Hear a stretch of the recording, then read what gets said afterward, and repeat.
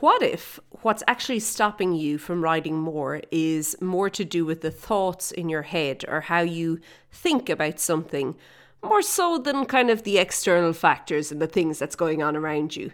For many riders, this is a fact. Now, if you are not riding as much as you would like to be, go back and listen to the previous episode if you haven't done so already. This is part 2, okay? But today I want to dive into the more internal challenges that show up for riders when they begin really getting honest with themselves about why they're not spending more time riding their horse. Okay, let's jump in.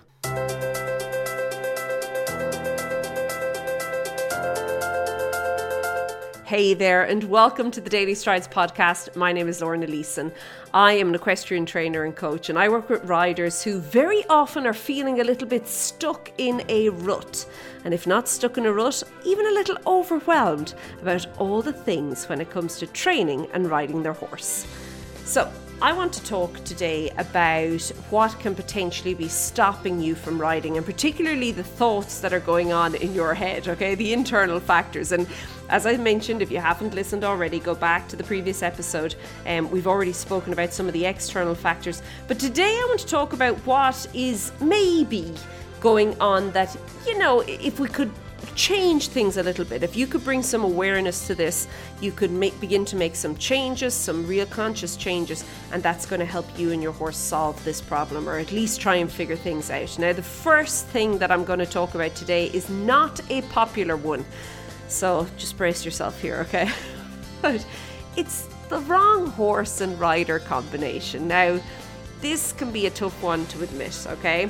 And then once you've admitted it, taking action can really feel both mentally and emotionally uncomfortable for many riders.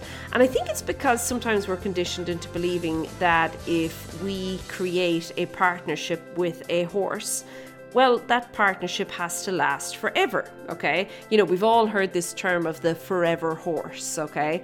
And I think that sometimes we can maybe fall into the practice of thinking that this really and truly applies to every single horse that we ever meet along our journey. And that is absolute nonsense. It couldn't possibly be that way. If this is something that makes you feel quite uncomfortable when it comes to your horse, I think it's good to begin thinking about other relationships, partnerships, and friendships that you've had with other people in your life, and how you'll see that there's only the few that will actually last a lifetime. People will come and go as you're at different stages, and as it is suitable at different stages, as they're a match at different stages in your life. And it's not that you fall out with them and you never see them again, but people drift off.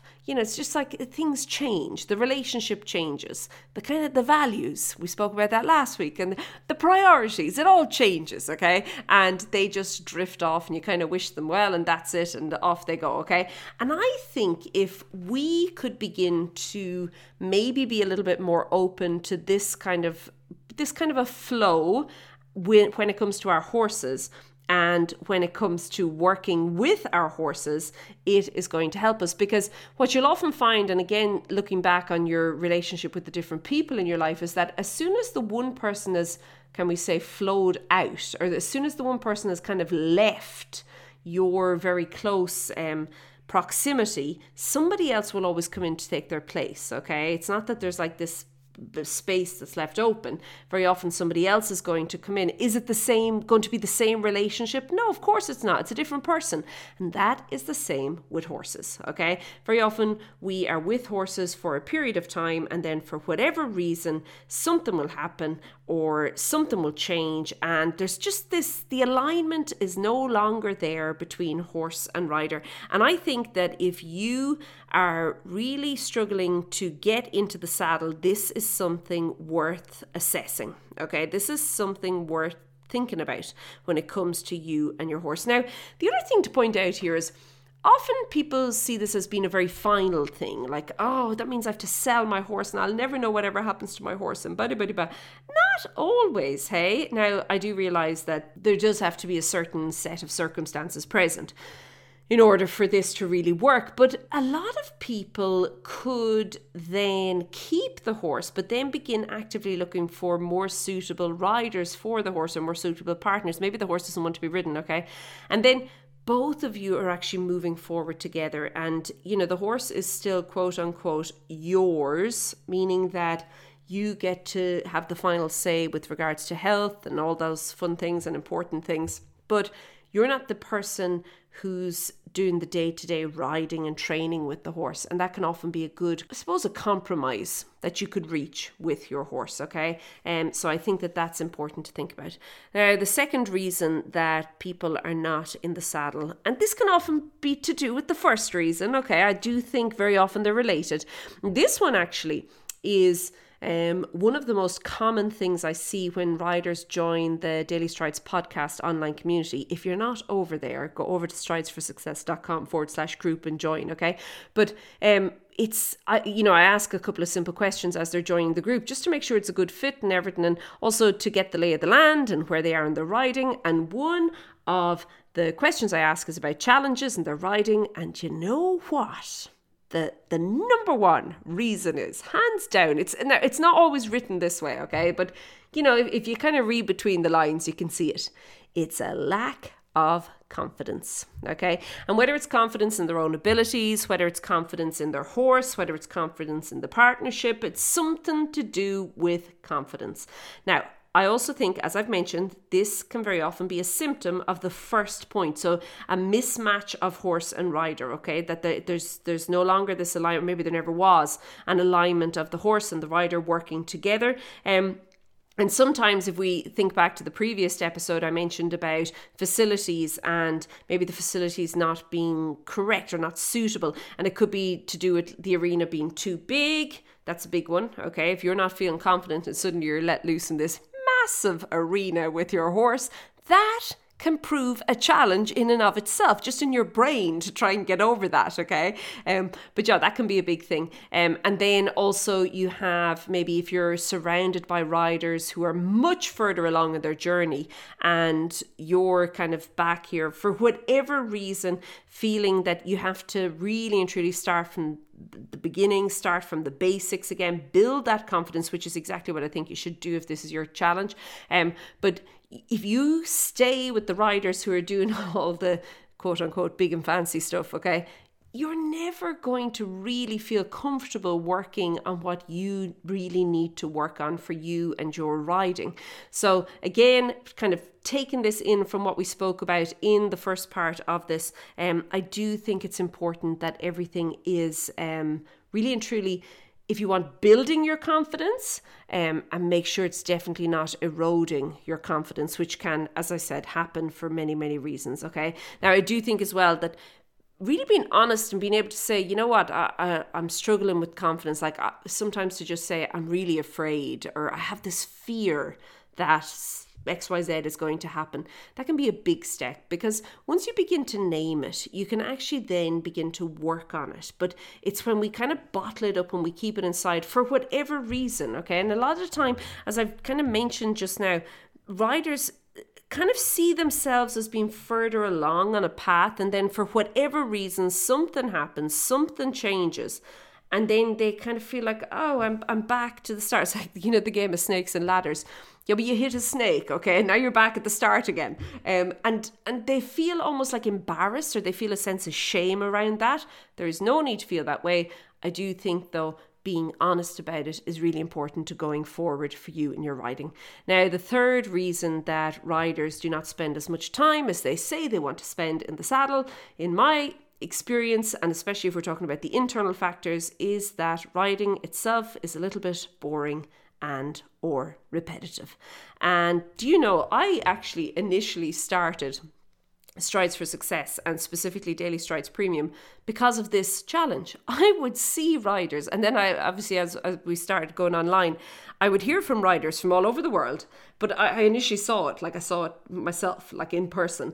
And then, as I said, people would start like contacting me and that, and they were just bored. They'd no idea what to do on a daily basis to keep things interesting.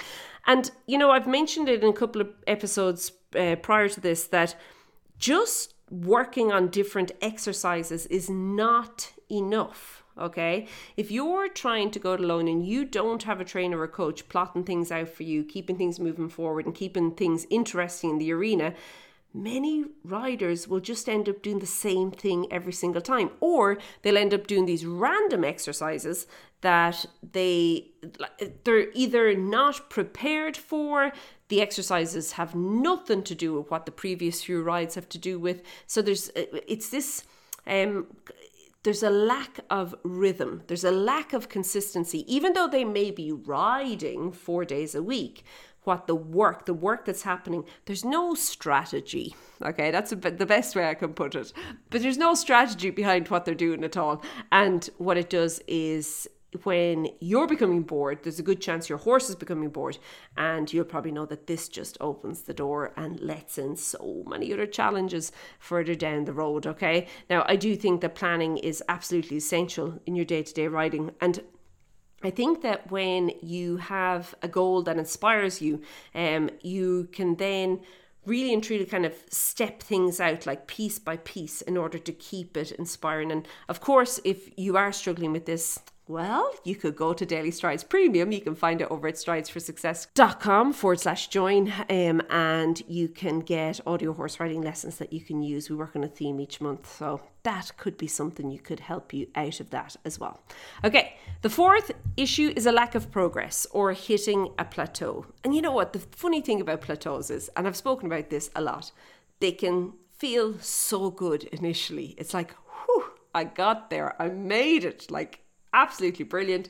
This is lovely. You spend a bit of time getting things settled in, and then without you even knowing it, one day you're suddenly like, I'm bored. I am bored.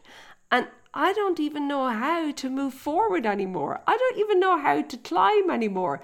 I don't know how to get things moving forward again. And I think it's because once we get something right, okay, and I'm saying right and I'm using air quotations here, okay, but once we do something and it's like, yes, that was right, or yes, I finally got that, look at that, it's after taking me 4 months and now I can do it, we tend to not want to be willing to change anything. We're like, no, it took me this long to master this thing. No way am I changing anything. Like, look how much work I had to put into getting here. And you want me now to start doing something different? Are you mad? Okay. But you have to understand that you have to be willing to change something, to let go of something, to try something new, to do something different in order to get to the next plateau. Okay. And the discomfort that doing that, it can be huge. And very often for so many riders, and I see this all of the time, it's too big. It's just too big, and they're not willing to do it. They're never willing to do it. They're like, no, that's it. This is like a load of nonsense. I'm happy where they are. And you know what? They stay stuck there and they eventually stop riding. So it's really important to always have this growth mindset when it comes to your riding. And then the fifth and final thing I want to talk about, and it kind of ties into all of this, it's having nothing to work on. Okay? And I think that if you find yourself thinking, I don't know what to do, or it feels the same every day, day in, day out, okay? There's nothing there that's going to motivate or inspire you to get into the saddle, okay? I think that we can often fall into a trap of thinking that goals or outcomes, they have to be competition related. Nothing could be further from the truth.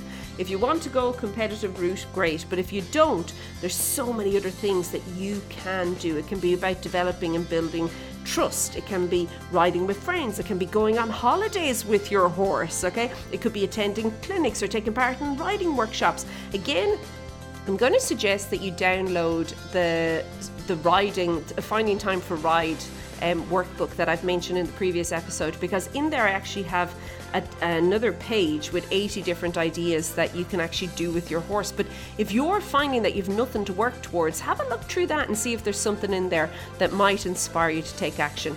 And once more, you can find that over at stridesforsuccess.com/time. Okay, I am going to leave it at that. I hope you have an absolutely fantastic day. Keep well, and I'll chat to you soon. Be good. Bye.